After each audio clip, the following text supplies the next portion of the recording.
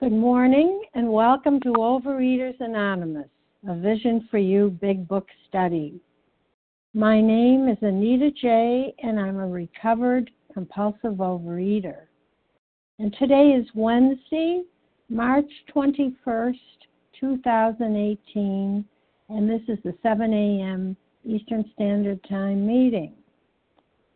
Today we're reading from the Big Book, and we are on page 41.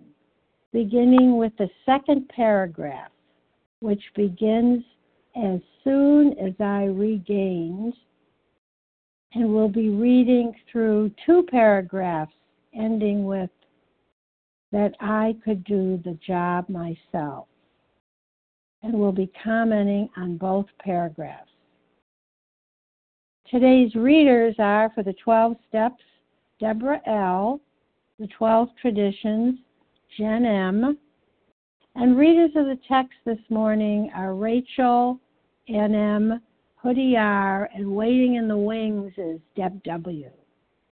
The share ID numbers for yesterday, Tuesday, March 20th are, for the 7 a.m. Eastern Standard Time meeting, 11187, 11,187. And for the 10 a.m. meeting, 11189, 11,189. Overeaters Anonymous is a fellowship of individuals who, through shared experience, strength, and hope, are recovering from compulsive overeating. We welcome everyone who wants to stop eating compulsively. There are no dues or fees for members. We are self-supporting through our own contributions, neither soliciting nor accepting outside donations. OA is not affiliated with any public or private organization, political movement, ideology, or religious doctrine. We take no position on outside issues. Our primary purpose is to abstain from compulsive eating and compulsive food behaviors, and to carry the message of recovery through the 12 steps of OA to those who still suffer. Our sole purpose. OA's fifth tradition states, each group has but one primary purpose, to carry its message to the compulsive overeater who still suffers. At a Vision for You Big Book study, our message is that people who suffer from compulsive overeating can recover through abstinence and the practice of the 12 steps and 12 traditions of Overeaters Anonymous. And I'll now ask Deborah L. to read OA's 12 steps for us.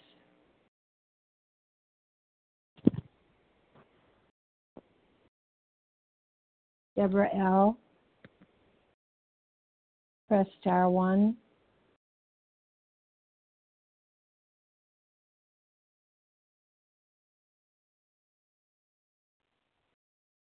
Anita, this is Melanie. I can do that. Well, Deb W., do you have them with you? Do you have the 12 steps, Deb W.? All right, never mind. Go ahead, Mel. Thank you. The 12 steps. Number 1, we admitted we were powerless over food, that our lives had become unmanageable. 2, came to believe that a power greater than ourselves could restore us to sanity. 3, made a decision to turn our will and our lives over to the care of God as we understood Him. 4, made a searching and fearless moral inventory of ourselves.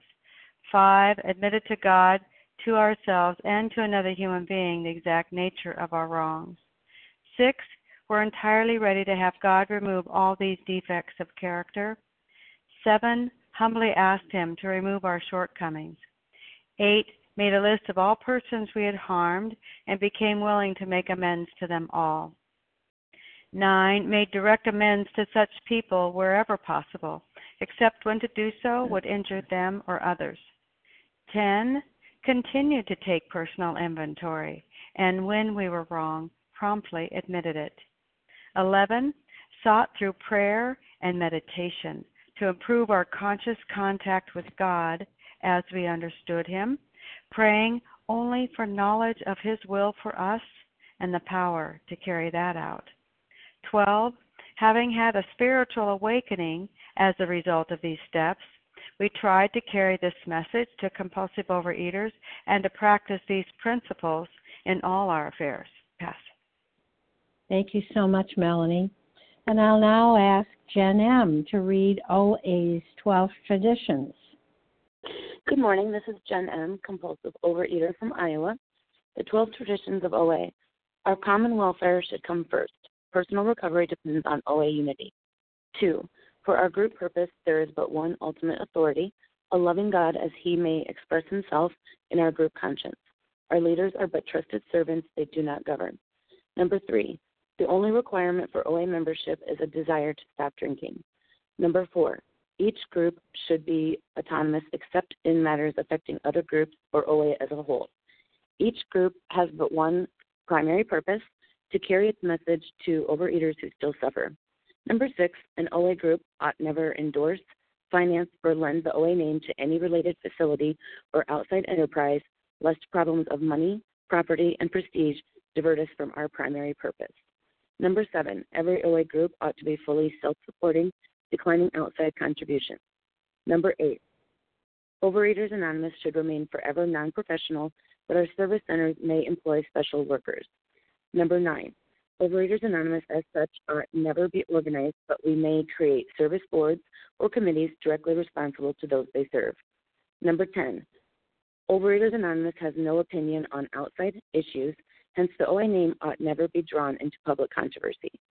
Number 11, our public relations policy is based on attraction rather than promotion. We need always maintain personal anonymity at the level of press, radio, and films. Number 12, anonymity is the spiritual foundation of all our traditions, ever reminding us to replace principles with 4 personalities. And thank you for letting me do service. Thanks very much, Jen M. How our meeting works. Our meeting focuses on the directions for recovery described in the Big Book of Alcoholics Anonymous.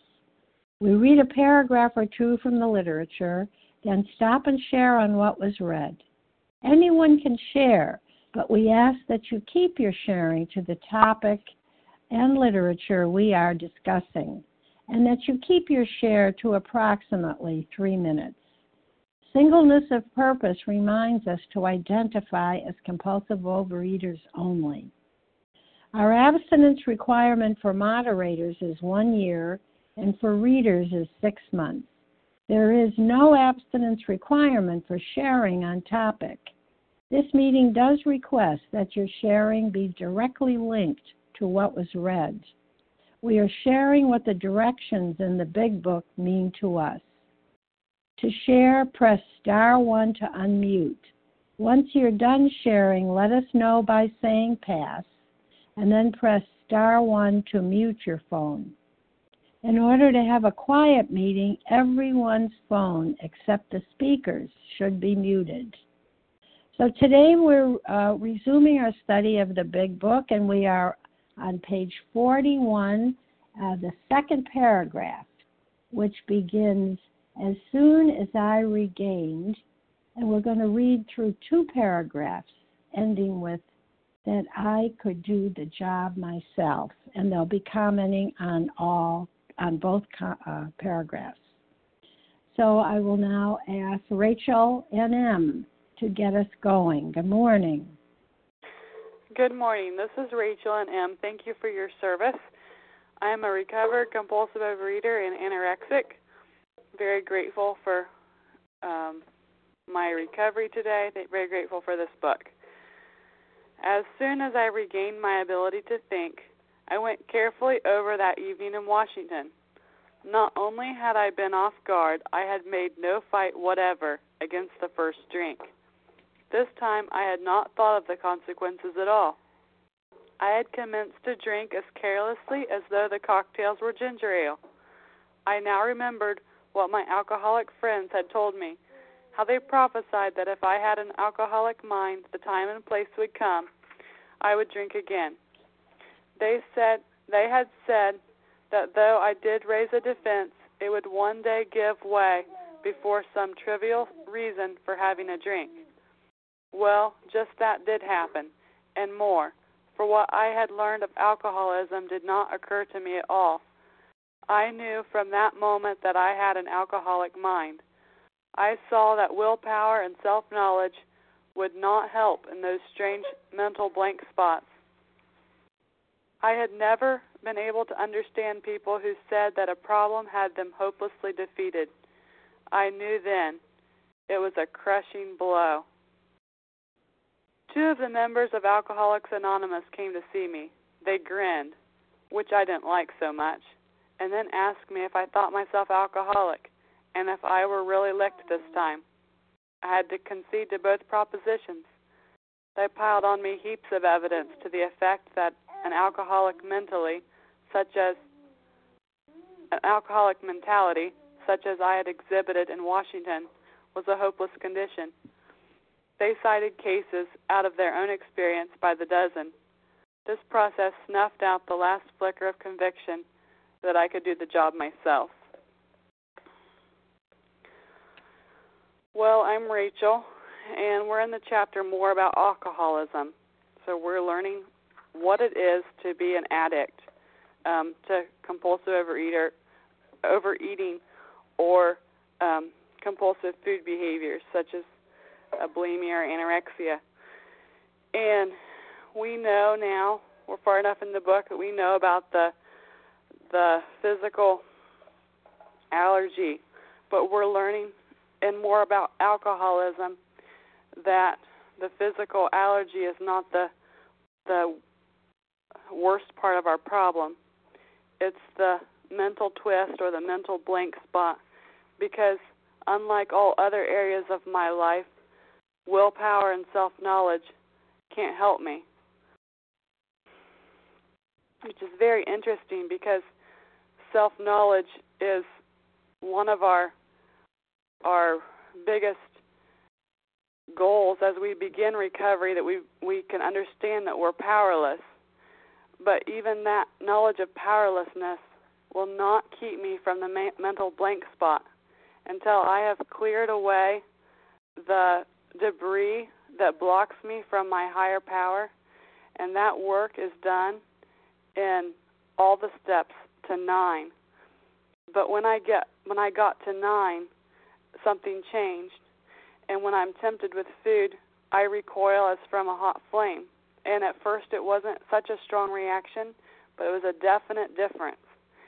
And that's the hope that I can share today, is that when I realized that I was defeated, it was a crushing blow to me. But the reason these gentlemen could grin, and the reason I can grin today, is because I know I have a solution. I have an answer. I have a different life today. I have recovery. And for that, I praise the Lord. I pass. Thanks very much, Rachel and M. All right. Who else would like to comment?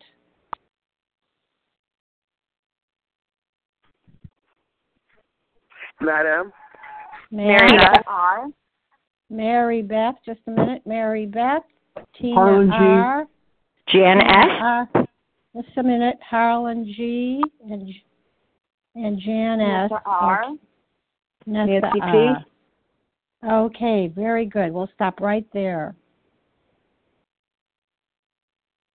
Okay.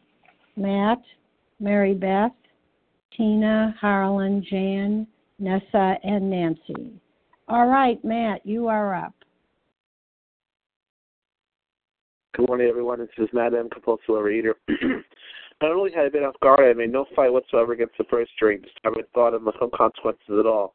This reminds me a lot of myself in relapse, because it teaches me that I have to really be really aware of all my consequences at all times, and all my environment at all times, because I have to learn that, when I think of that food, there is no consequence. I don't think of the consequences at all. I just think about that next bite.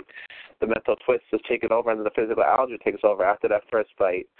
So that after that, I'm off to the races, and I feel bad for Fred, because I've been there. I know what it's like to be down and out, and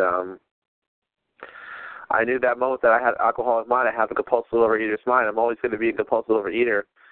I saw that willpower and self-knowledge would not help in this strange mental blank spot. And I do have a mental blank spot. I have a huge blind spot when it comes to this disease. I'm very intelligent in a lot of other areas of my life. When it comes to this disease, man, I'm down for the count. I have no control over whatsoever the amount of food I consume once I start picking up. It's true. I spend my rent money on it. I spend all my money my bills on food. It's crazy the things I've done in the past, And I'm lucky I'm not homeless today because of it either. I'm very lucky, and I have a lot of work to do. I gained a bunch of weight in this past relapse, and I have a lot to take care of myself for. And I just want to take it one day at a time because this is all I have is today. I'm not guaranteed tomorrow, and I can't base yesterday's recovery on today's recovery. And that's all I have. Thank you. I'll pass. Thanks, Matt. And Mary Beth, followed by Tina R. Hi. Can you hear me? Yes, great. Okay, thank you. The mental blow, part of the disease that is to me, I'm learning or seeing, being able to feel and understand that it's so much more than the food. That mental blow, that real breaking through of that. It's so much of the mind is kind of scary. So I'm clinging to the book and trying my best to follow what it says and not think about it too much. Just shut myself up and listen to it. And it's not easy. But I'm grateful for the support of knowing that other people are doing it and they're not spontaneously combusting, because it just feels unnatural. On some levels, it's hard to understand, but I can't overthink. So I just really was struck by that, and grateful that everyone is on the line and that I'm not alone. And they really feeling like I'm getting that God is my leader, that God is yes, I have a sponsor, but God is my director, sponsor. People are human, and we're all sick, and He's got this, and it's okay. So I'm grateful, so grateful for everyone that is alcoholic, that wrote the book, because it's that battle against the disease. And so, yeah, I'm grateful. So with that, I'll pass. Thank you. And Mary Beth, what was the initial of your last name? R. R. Thank you very much. All right, Tina R. And then Harlan G. Good morning, Tina. Thanks, Anita. Tina S., recovered compulsive eater, anorexic in Florida. Grateful to be on the line. I love this part of the book, because it just, brings home to me my powerlessness and my unmanageability. And I love that it talks about that, the first part of the first step is, my powerlessness over, that my body is different, and that if that were just the case, all I would have to do would be put down the food. And so what I do know today, that I am not only bodily different, but I am bodily and mentally different from my fellows. And this, like I said, smashes home to me that I am powerless and that my life becomes unmanageable by me. But the opportunity that I have today is to work steps 2 through 12 and have a spiritual awakening that gives me a transformation, and Fred talks about that he didn't make a defense. There was no defense. And it tells me further on in the big book that, there'll come a time when there won't be a mental defense. And that defense must come from a power greater than myself. On my own, I'm in the food. On my own, I'm crazy. And it just is clear over and over again from Jim, Fred, and everybody in the book. I relate to them all, and I'm grateful, because if I can relate, then I'm probably an alcoholic of that type, and I am. So I have a shot today, to live free one day at a time without the food. And for me, the only way that I do that is to practice these principles, which are the steps in all my affairs, and I have many. And so with that, I'll pass. Thanks. Thanks so much, Tina. Harlan G., followed by Jan S. Good morning, Harlan. Good morning, Anita. Thank you for your service, and thank you to Team Wednesday for making this wonderful meeting possible. I'm Harlan G. I'm a recovered compulsive overeater in Scottsdale, Arizona. You know, I pride myself on punctuality. I try never to be late. I try to be on time, be respectful. But there was times in my life when I was late for an appointment. And the funny thing is, I didn't drive my car 150 miles down the highway to get to where I needed to be because I feared the consequences of doing so. Where speed and hitting another family, killing someone, killing myself, wrecking my car, retribution from the police kept me in check. What is the mental blank spot? The mental blank spot works with the mental twist to drive me into the food.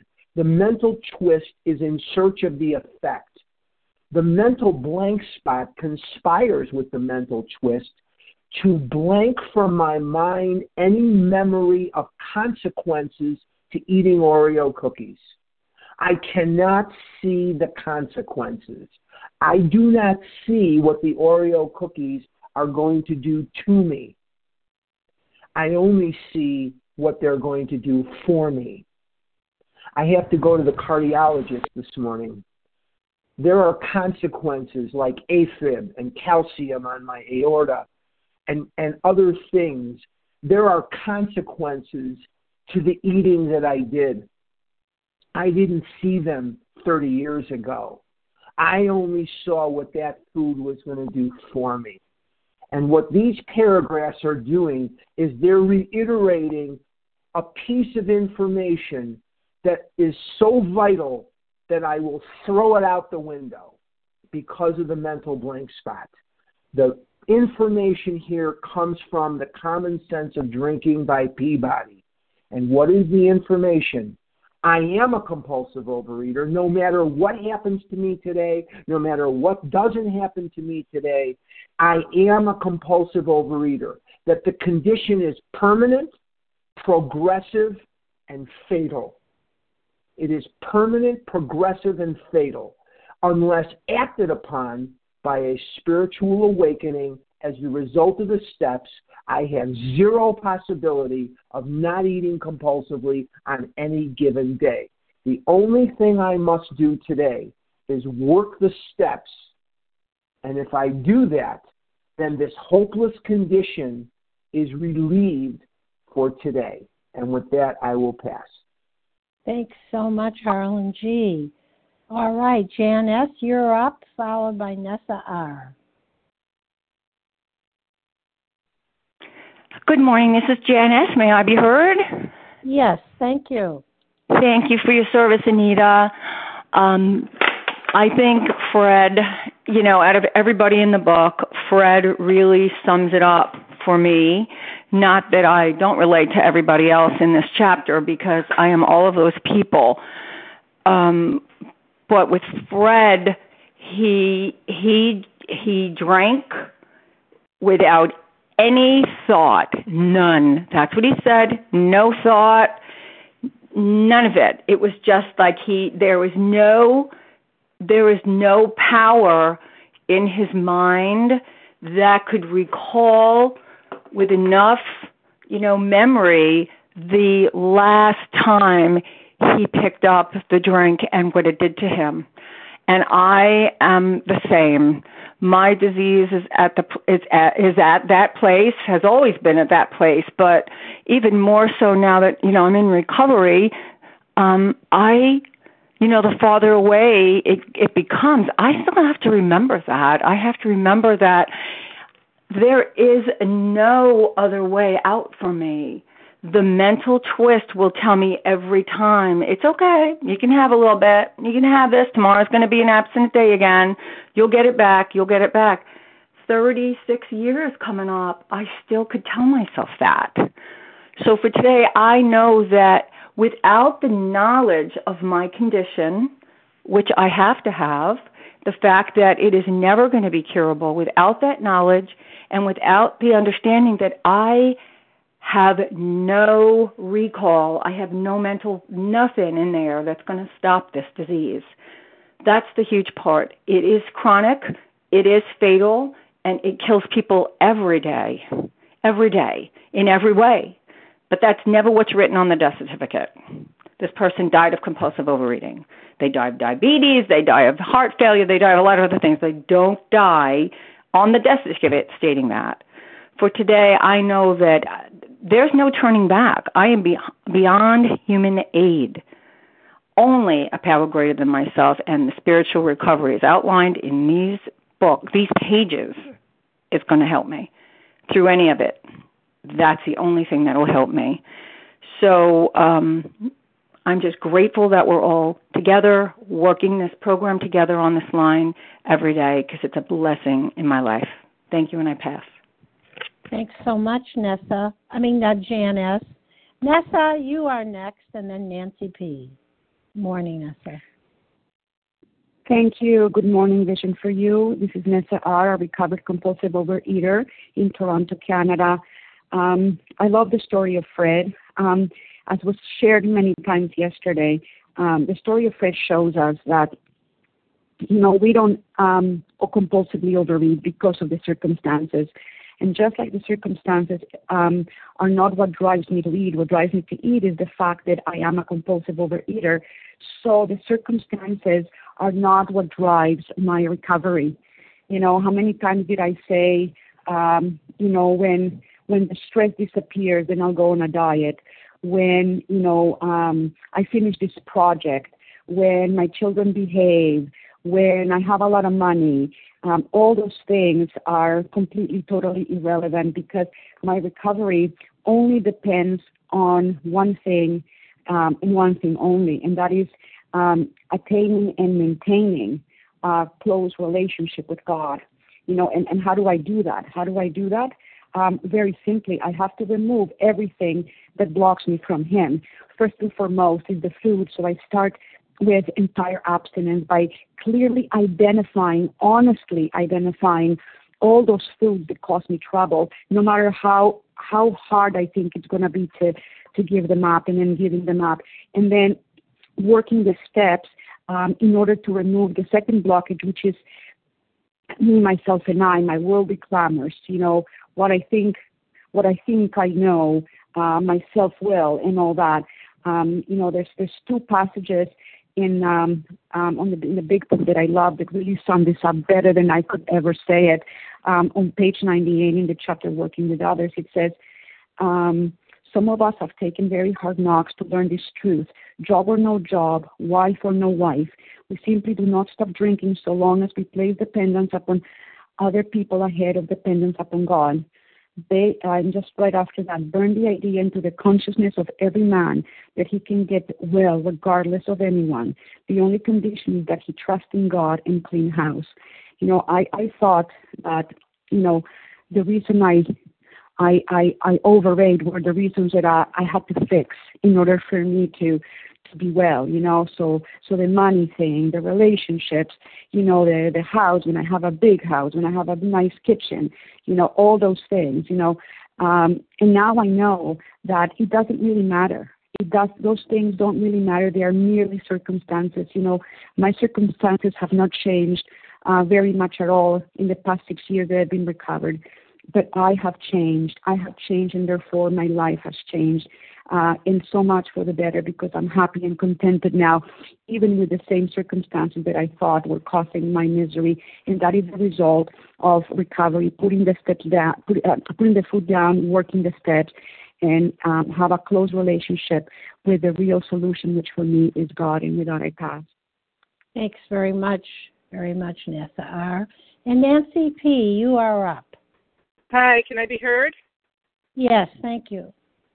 So, for me, this strange mental blank spot has been the real stumbling block. And I have to say that I've read that a million times, and I always get stuck on they grinned and I didn't like that so much. And for me, I have a lot of history in OA, and I have a lot of I had opportunities in OA for a long time, and that I didn't like that so much. That phrase summarized my attitude of, how dare you tell me that I'm one of you, one of you fat people that can't stop eating.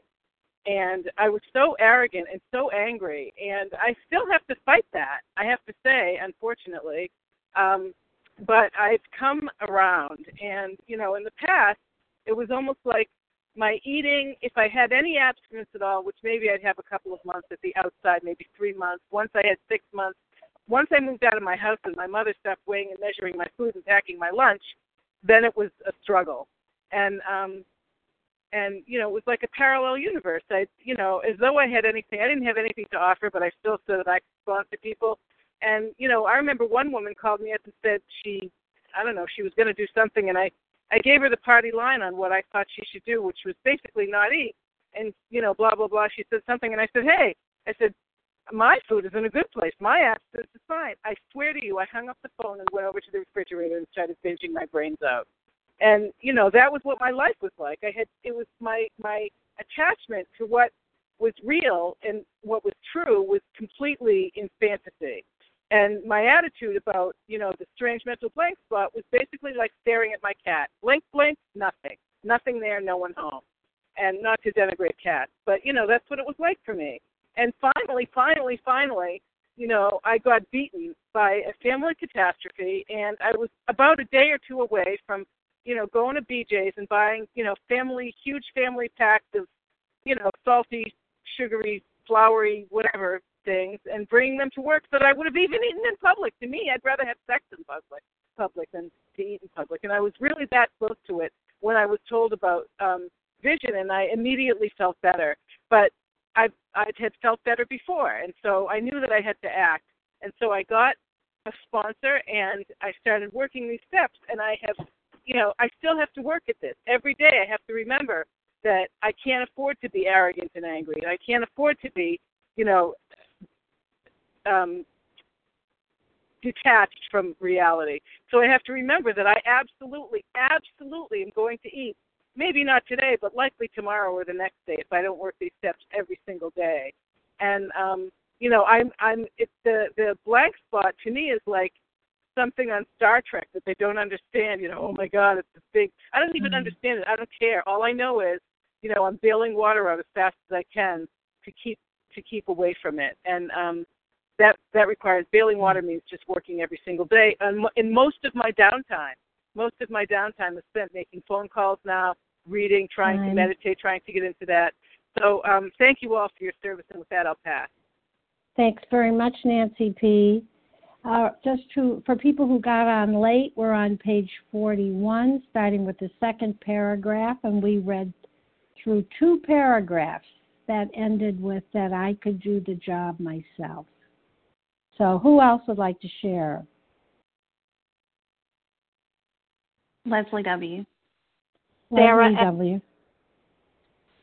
Sarah M. No, Sarah S. S. Yes. Cynthia C. Cynthia C. Monica T. Monica T. Nancy H. Nancy H. All right. We'll probably have time for a couple more after. Leslie W. first, and then Sarah S. Go ahead, Leslie. Good morning. Good morning, Anita. Thank you so much for your service. This is Leslie W. I'm a recovered compulsive overeater in Tennessee. I actually think what I think is amazing about this story is the fact that Fred came around so quickly. I mean, I don't know about you guys, but it took me a few years. It wasn't just a trip to Washington that did me in.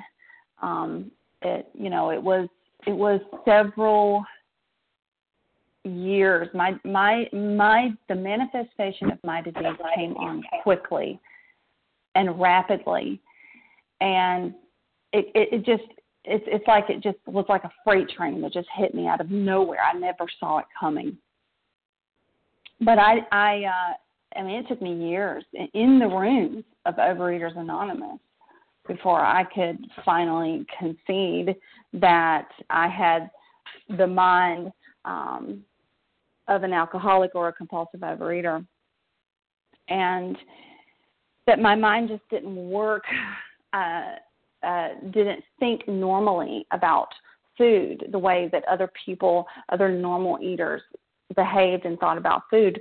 Mine was just wired differently, and for whatever reason, it doesn't really matter.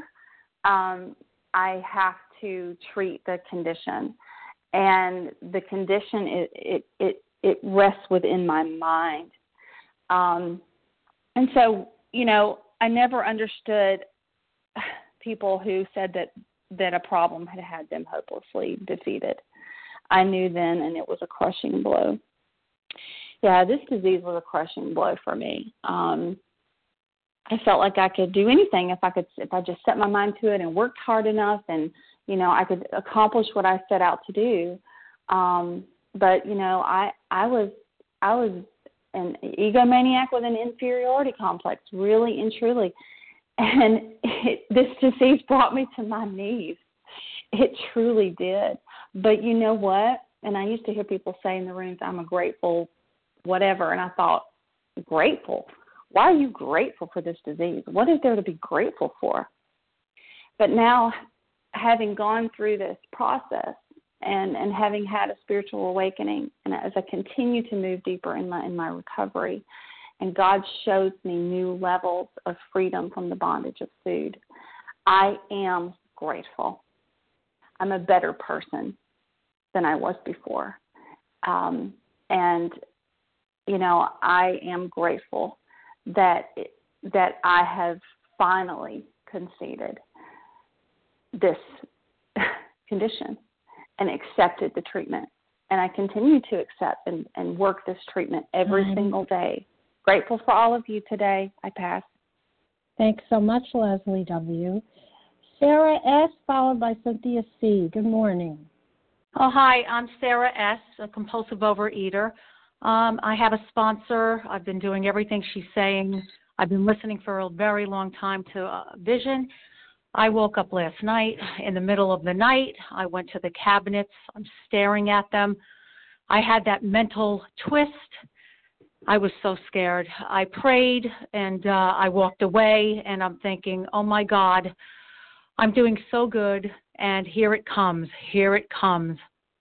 Here it comes again. And I don't understand a lot of this, but I'm just going to hang on and keep sharing and make phone calls.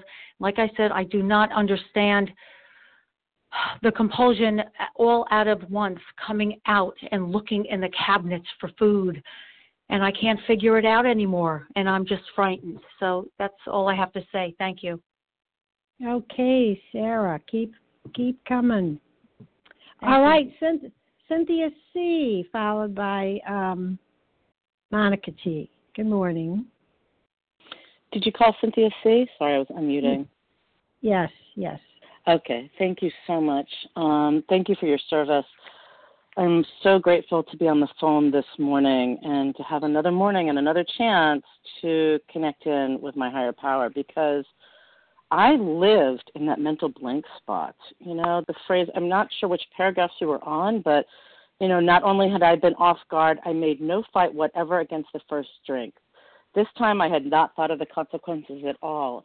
I really believe that was how I functioned. I had 3.5 years of recovery, got married almost the day after my wedding, went right back into the food and gained 60 pounds in that, that first year, probably those first few months. But, and then for 14 years I did Weight Watchers, and, I would go to the Weight Watchers meeting, and I knew it wasn't, deep down I knew it wasn't going to work for me because I had that missing link, that food amnesia, as they describe here with the drink, that I would go to my meeting, I would be all hyped up about it, and then a day or so later I would, or that day, I would have this thought, oh, that looks good to eat, and I would eat it, and I just couldn't, And I couldn't get it. And I just kept beating up on myself and beating up on myself. And I kept talking in meetings there about, I have this food amnesia. Does anybody else deal with it? Or I thought it was always emotional eating. I'm eating because I'm sad. I'm eating because this is stressful. I'm eating because my kids or my husband or whatever. But it wasn't. I would eat at good times too. And I just, and the link for me, and I realize this now that I'm back in program for almost a year now, the link is the spiritual part of it, is that I cannot do any of this on my own. I have no willpower. I have nothing to prevent me on my own. I have nothing that will prevent me from picking up the first bite. I don't. I have no defense against that. And the only defense I have about that now is something greater than myself. It's my connection that I have to do daily. I have to connect in daily with my higher power through prayer and meditation. And I need to connect in with something greater, which is the fellowship. I need to go to meetings. I need to use the tools and connect in with other fellows and program. I need to sponsor. I need to talk to my sponsor every day. I cannot do this alone because I have food amnesia. And I also just need to say that this is a very, very hard week for me. It's the 5th anniversary of my brother's suicide, and it is just an incredibly, incredibly painful week. And that's just what it is. And, I feel really grateful today that, no food I eat is going to change the fact that he had a mental health issue and he took his life, and my binging isn't going to make that better or worse. It's just going to make me miserable. And today I can sit with the pain and I can be grateful that I have a connection with a higher power and people here. So I don't need to use food. Thank you so much. For that, I'll pass. Thanks so much, Cynthia. And Monica T., followed by Nancy H. Good morning. Good morning, Anita. Good morning, everyone. My name is Monica T., and I am a recovered compulsive overeater in Florida. So here we are in a chapter more about alcoholism, and this whole chapter is trying to teach me about my sick mind, my insanity, my inability to think straight. That's the definition of insanity from the big book for what my problem is. I have an inability to think straight when it comes to food. I can think straight in every other area of my life, but in this area, I have an alcoholic mind. I cannot think straight. And he says, if I had an alcoholic mind, the time and place would come, I would drink again. And why? Why? Years and years and years. I ate when I was happy, mad, glad, sad. I didn't want to eat, but yet I continued to do it. I said I'm going to be good today, and I wasn't good today. I said I wasn't going to binge today, and I continued to binge today. What is wrong with my mind? What is wrong with me? Well, I have a disease. And this mind part of this disease is so powerful. And it tells me two things. It tells me a lie that I believe every single time, and I have no memory of the consequences or the resolutions that I have made. So, for Fred, everything is beautiful, honky-dory, not a cloud in the sky. He's happy, he's pleased. And he walks across the threshold, and this little thought comes in, well, it'd be kind of nice to have a drink or two. Nothing more. See, here's the way my brain thinks. It gives me this little thought, and I think it's the best idea I've had in a long time because this thought is so powerful. It's the only thought occupying my brain, and I don't know that. And if another thought does try to come in, a vague sense of something, it will overrule it, override it. No doubt, very quickly, instantly, the insane thought is going to win every time. So, I have an alcoholic mind. I am 100% powerless against this because my mind's telling me I'm okay. I don't have a problem. Wow. Just the insanity of this disease. And the only thing that works, their solution, which they're going to tell us in a little bit, is a spiritual solution. One day I was reading this and I thought, oh my God, I have this alcoholic mind that they're talking about. Wow. And I'm now a pickle. And I'll never be a cucumber, but you know what? It's okay to be a pickle. I have a solution, and that's the steps in God. Thank you. I pass. Thanks so much, Monica T. And Nancy H., good morning. Hi, this is Nancy H., recovering compulsive overeater in New Jersey. I really liked what everyone shared this morning. I've been working the step 4 with my sponsor and reading every morning for the third time, I think, this year, meaning that I would get through the steps and then I would forget and pick up. So this means a lot to me today. I just totally get that it's insanity, that the thought comes in that, oh, it's okay, as has been shared and as in the book, I can have a bite, I can have a taste. So what I started doing, sometimes while we're talking and reading, I just take a notebook and I write down things to help me stay focused. So I wrote, Dear God, keep me from that first compulsive bite. God, help me continue to work the steps. And when the desire to eat sugar hits me, please, God, let me call or help others. And when that strange mental blank spot comes, help me to remember that. Then you help me to remember that I need to pray and ask God for help. And it's just a constant, like every day. That's why the meetings here every day. I have to remember that this obsession, can take over. I haven't had the obsession for several weeks now, and I'm very grateful for that.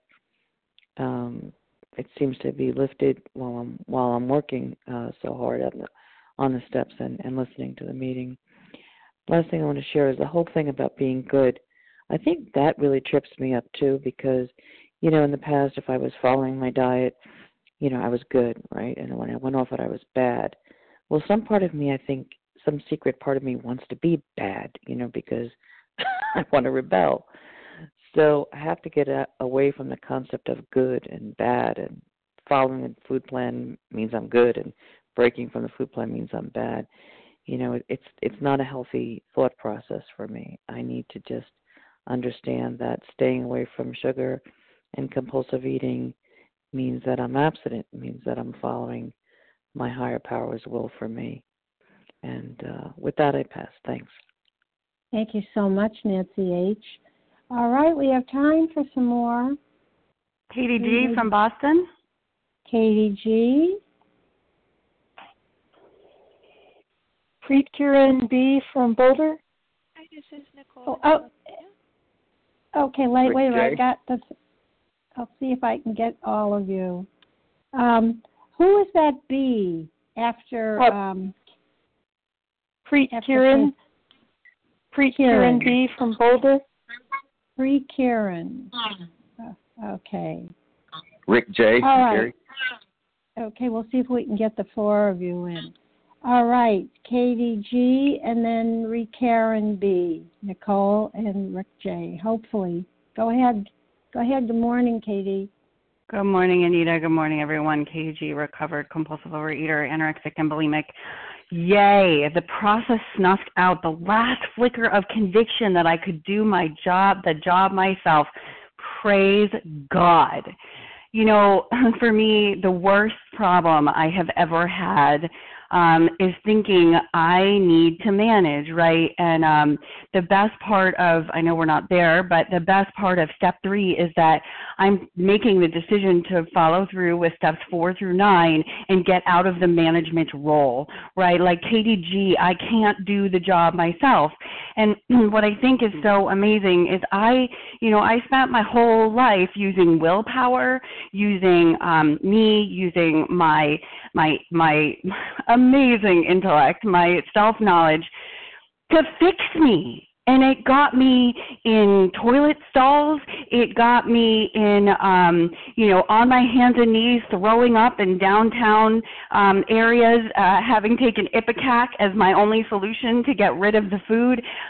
It got me up to 228 pounds, down to 110 pounds. But that's not even the worst of it. The worst of it is the mental anguish, the social isolation, the devastation of my family watching their daughter, starve herself down, and then, a year later going up to 228 pounds. And, people call me and, and me too, like I wanted to understand. I wanted to know how do the 12 steps work, and how is this sponsorship thing going to work, and how is this process going to work, and what can I do? And like the best thing I can do is remember there is no chapter in the big book called Into Understanding. Right? There's no chapter in the big book called Into Intellectualizing. They're telling me that the best thing that can happen to me is a crushing blow of my ego, a removal of my ego, complete defeat, this snuffing out, this last flicker. That's the last flicker, like a candle. It's gone.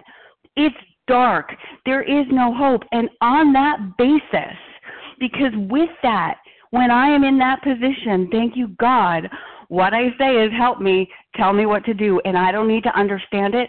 All I know each and every day is that when I run things, it doesn't work. So I'm going to keep showing up and keep doing what this book suggests, what people in these rooms suggest, because my way has never worked. And that is the one thing that has helped me come out of relapse and stay in this program a day at a time. How blessed are we that we can be recovered today, one day at a time, and work towards that. So keep showing up shoulder to shoulder. With that, I pass. Thanks very much, Katie G. Pre-Karen B, followed by Nicole. Go ahead, Pre-Karen. Thank you. Can you hear me? Yes. Yes. Okay. I'm Pre-Karen B, a food addict in Boulder, Colorado. Thank you for having this meeting and the service of all those participating and listening. And when I listen to this paragraph, I think about my vision, because I'm a low vision person with retinitis pigmentosa, and I have a lot of vision for a person with that condition.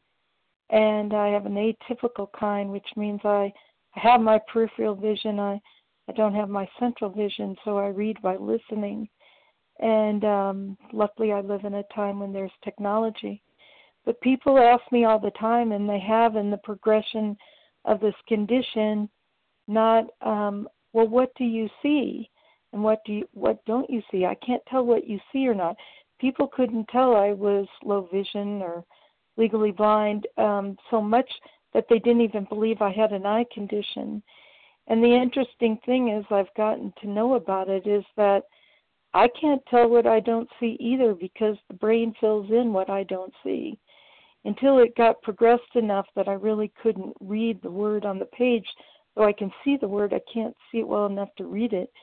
My brain was filling in words, and I was wondering why I wasn't comprehending the words. And the eye doctor said, well, those words that you're seeing really aren't there. Your brain's filling them in. And so I feel like my food addiction is the same way, is that I can't see what my brain doesn't, know, I don't know. I can't see, I can't understand, I can't see what I don't see, and I can't understand what where my mental block is about this. And the problem I have at this point in time is just a willingness to do the food plan. It isn't a willingness to leave out the ingredients, because I've been leaving them out for several years now, or 2.5 years. But and I listened to that talk on entire abstinence, and that helped me get more clear on the ingredients. But it's just developing the willingness again to call in the food plan and just eat, those meals. That's what I'm struggling with, and willing to be willing. And this call is what I think is really going to help me because I sat in the rooms for AA for years to understand the alcoholism that I had, which was primarily around food. It could transfer to alcohol, but it was first and foremost, those food ingredients. And so I'm so grateful that there are people like myself who are, that's it. Thank you so much. Thanks so very much also, Karen. You know what, folks, Nicole and Rick, I hope you can stay on for the second hour because we've reached the end of this first hour. And I want to thank everybody who has shared this morning. And we will close with, as we always do, with a reading from the big book on page 164. And Hoodie, would you please read it for us? Certainly. Thank you so much, Anita J., for your service. My name is Hoodie R., and I am a recovered compulsive overeater. Our book is meant to be suggestive only. We realize we know only a little. God will constantly disclose more to you and to us. Ask Him in your morning meditation what you can do each day for the man who is still sick. The answers will come if your own house is in order. But obviously, you cannot transmit something you haven't got. See to it that your relationship with Him is right, and great events will come to pass for you and countless others. This is the great fact for us. Abandon yourself to God as you understand God. Admit your faults to Him and to your fellows. Clear away the wreckage of your past. Give freely of what you find, and join us. We shall be with you in the fellowship of the Spirit, and you will surely meet some of us as you trudge the road of happy destiny. May God bless you and keep you. Until then, pass. Thanks so much,